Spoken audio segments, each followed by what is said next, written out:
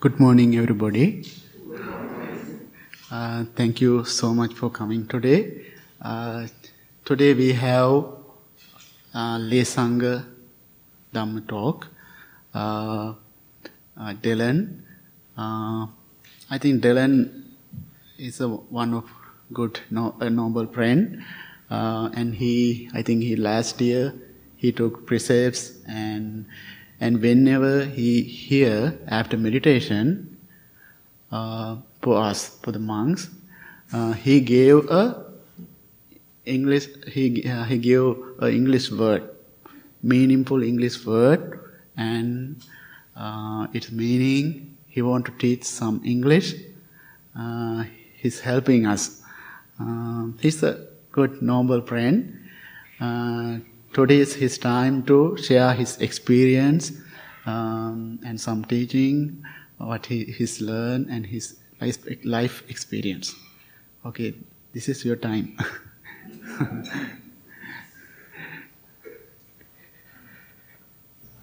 Excellent. So, hello everyone. It's an honor to be chosen to provide the Dhamma talk this Saturday morning, and I'd like to thank you and the monastics for this opportunity to be here. Originally, I was asked to present the speech I gave during the Visakha Day celebration once more. However, since this speech was already heard once by so many, and since it was distributed through the Blue Lotus email, I thought it would be fun to try and broach something new. I will confess that what I've prepared is short, and that the talk will likely be no more than 10 minutes, which may be exciting for those of you looking to jumpstart your Saturday. Even to me, it's somewhat exciting. However, for those of you who would like to remain in the temple until the usual time of departure, I do have an exercise in community building for us to engage in, but more on that will be to follow. So the pressing question is, what am I going to talk with you about today? I did not know the answer to that until about 6 p.m. yesterday, and I knew about this for a month and a half. So that is the usual way things go. Nothing's changed since I was a student at school. Hopefully it's something engaging. I would actually like to begin with a question, and for it just to make its rounds throughout the assembly. Unfortunately, I haven't written the question down, so I do have to remember it from memory. How best to ask? So, since you have found your way to the Buddhist path, has anybody in the assembly felt a need or a desire to, for lack of a better word, proselytize this message to people in their lives? Or have you felt a contentment with only keeping this message to yourself and living out its piece on your own? Is that rhetorical? No, it's a question for everyone. Yeah. Both. Mm-hmm.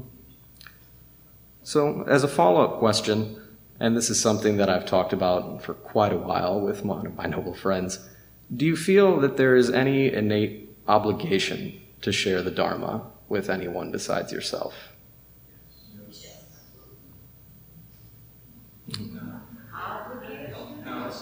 Mm-hmm.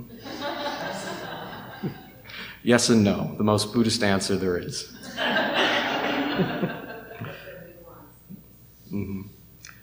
So, I think today I would like to tell you about a conversation I had with a noble friend of mine.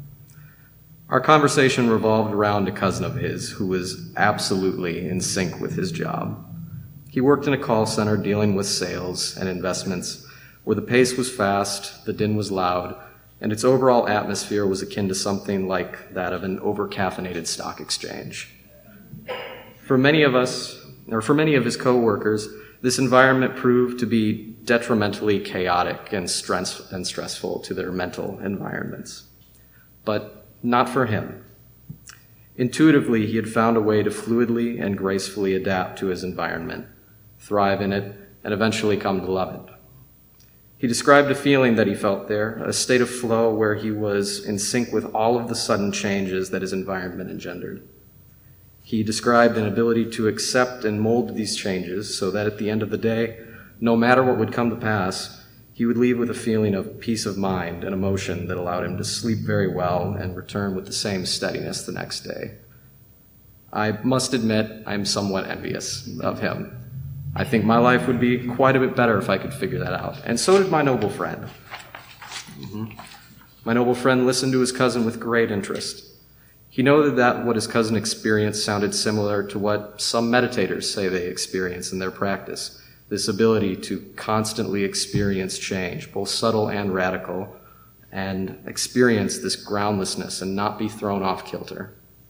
He recognized this as what many associate with a deep sense of personal peace.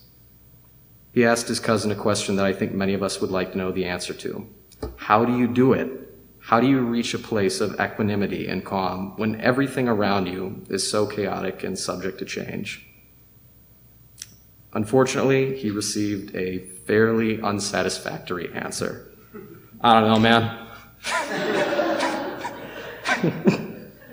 It's the kind of answer you expect to get at a family barbecue. It truly is. He was vexed by this answer, as you can imagine. Certainly, there must be something that you orient your mind to when you're in the midst of all this. A contemplative object, a mantra, something. No, it all just sort of happens this way. Can't explain it. Can you get me a beer? Yeah. And that was it. The conversation progressed in that direction no further. His cousin had no words of wisdom to offer, no advice, could offer no direction on how one could replicate the composure and calm he had achieved. My friend was very, very disappointed in this outcome. He had genuinely hoped for a bit of insight from someone who seemed to be practiced in the art of calm, that he might take a page from his cousin's book and apply it to his own work. But to no avail. As we spoke further, my friend eventually disclosed that he thought this lack of an answer was fairly selfish of his cousin. And since I hear some laughter, I do want to ask, how do you feel about that?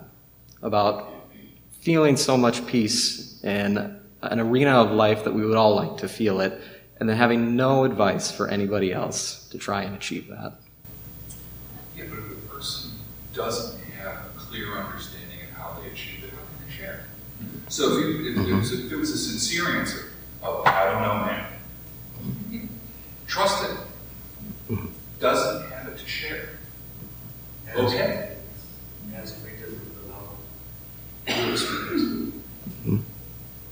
think just like helping people understand, like letting go, just letting go of things. That's like one of the easiest paths to like getting rid of that suffering, just letting things go. Yeah, see, I like all of those answers. I felt, waves of simultaneous conflicting feelings of, well, of course, if he doesn't know, he shouldn't be sharing. How can you not know, though? And that went back and forth in my mind. And yes, eventually my own mental hands, go on, please.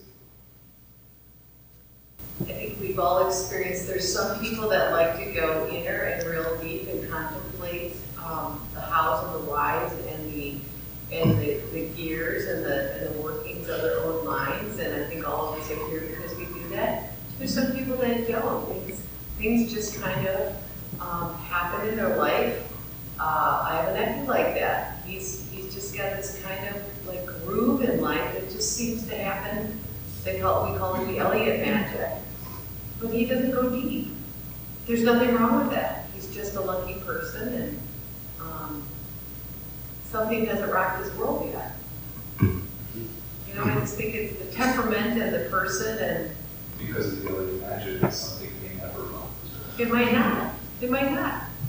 Everyone has their own spiritual path. But we love them. Yeah. I like all of these answers. My friend at the time, I don't think he would have liked these answers. He was still very vexed. His cousin had achieved, a genuine, regular disposition of equanimity in a highly stressful scenario, the workplace, which is something that we experience at least a third of our days if we work 8-hour days. If he could just tell us the formula for that feat, my friend genuinely felt that we would all be better off for it. But it appeared that his cousin had no intention of examining his path that led to that situation, no intention of formulating direction that could be passed on to others.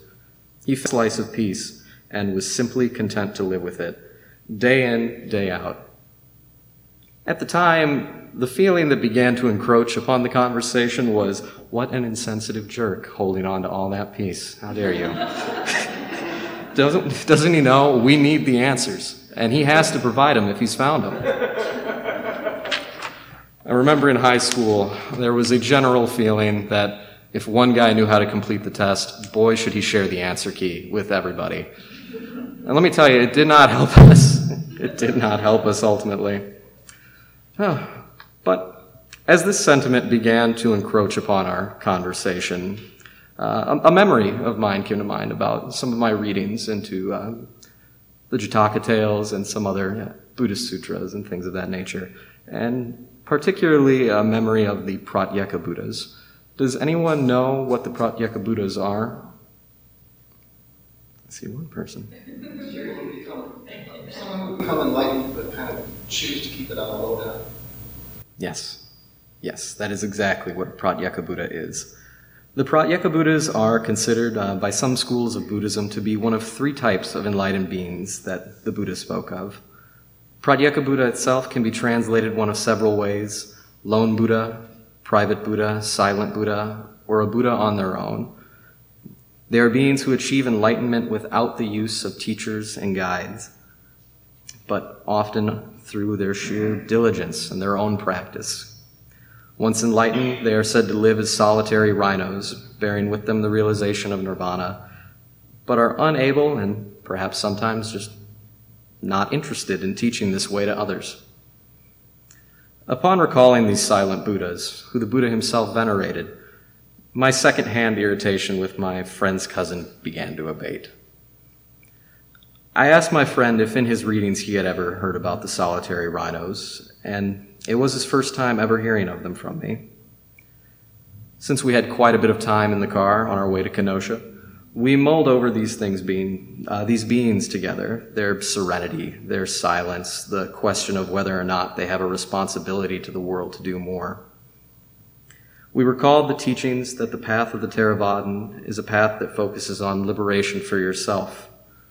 We were reminded of the structure of our own meditations here, how we begin with sending loving kindness to ourselves first and foremost, and other basic teachings of the way, particularly the last portion of the Buddha's farewell address, which I would like to take a moment to read to you now.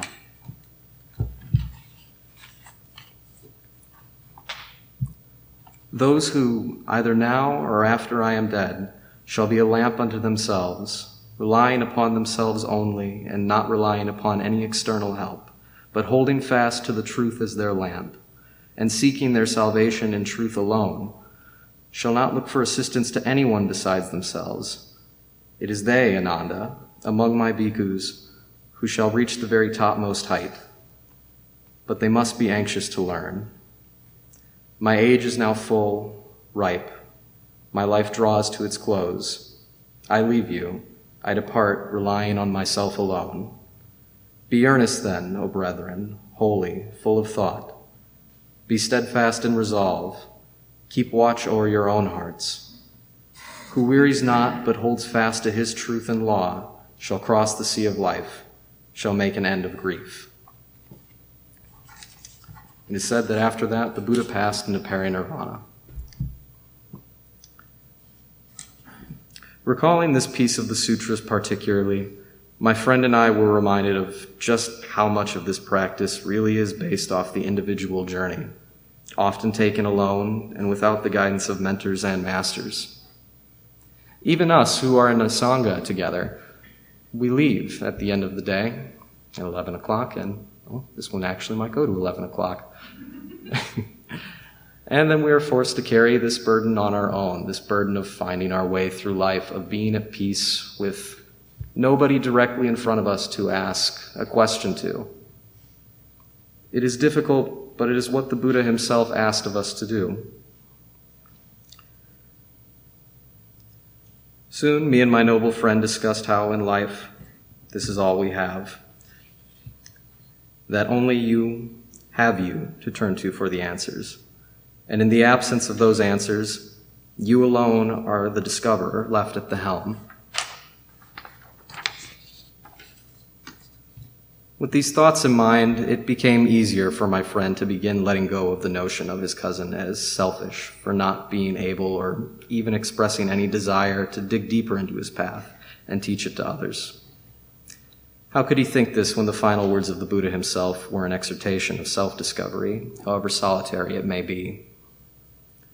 Still, he had to admit there was a lingering feeling of discontent, a haranguing thought that if anyone finds any modicum of peace, one should be obligated to share it with others, should talk freely about their discovery, should say something to inspire the beginning of peace in others.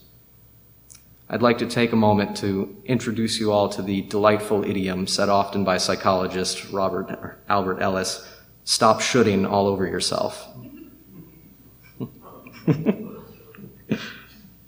I think there are people in this room who understand this feeling and maybe even share it. I know I certainly understand this feeling. It's a pretty big reason of why I'm up here speaking today. But a question dawns upon me. Is the bhikkhu or bhikkhuni who has taken the vow of silence not a messenger of peace? In their silence, do they not teach us? Do we not learn? When you exist in peace, you have given something to others, to the world, even if you never once tell them how to be peaceful.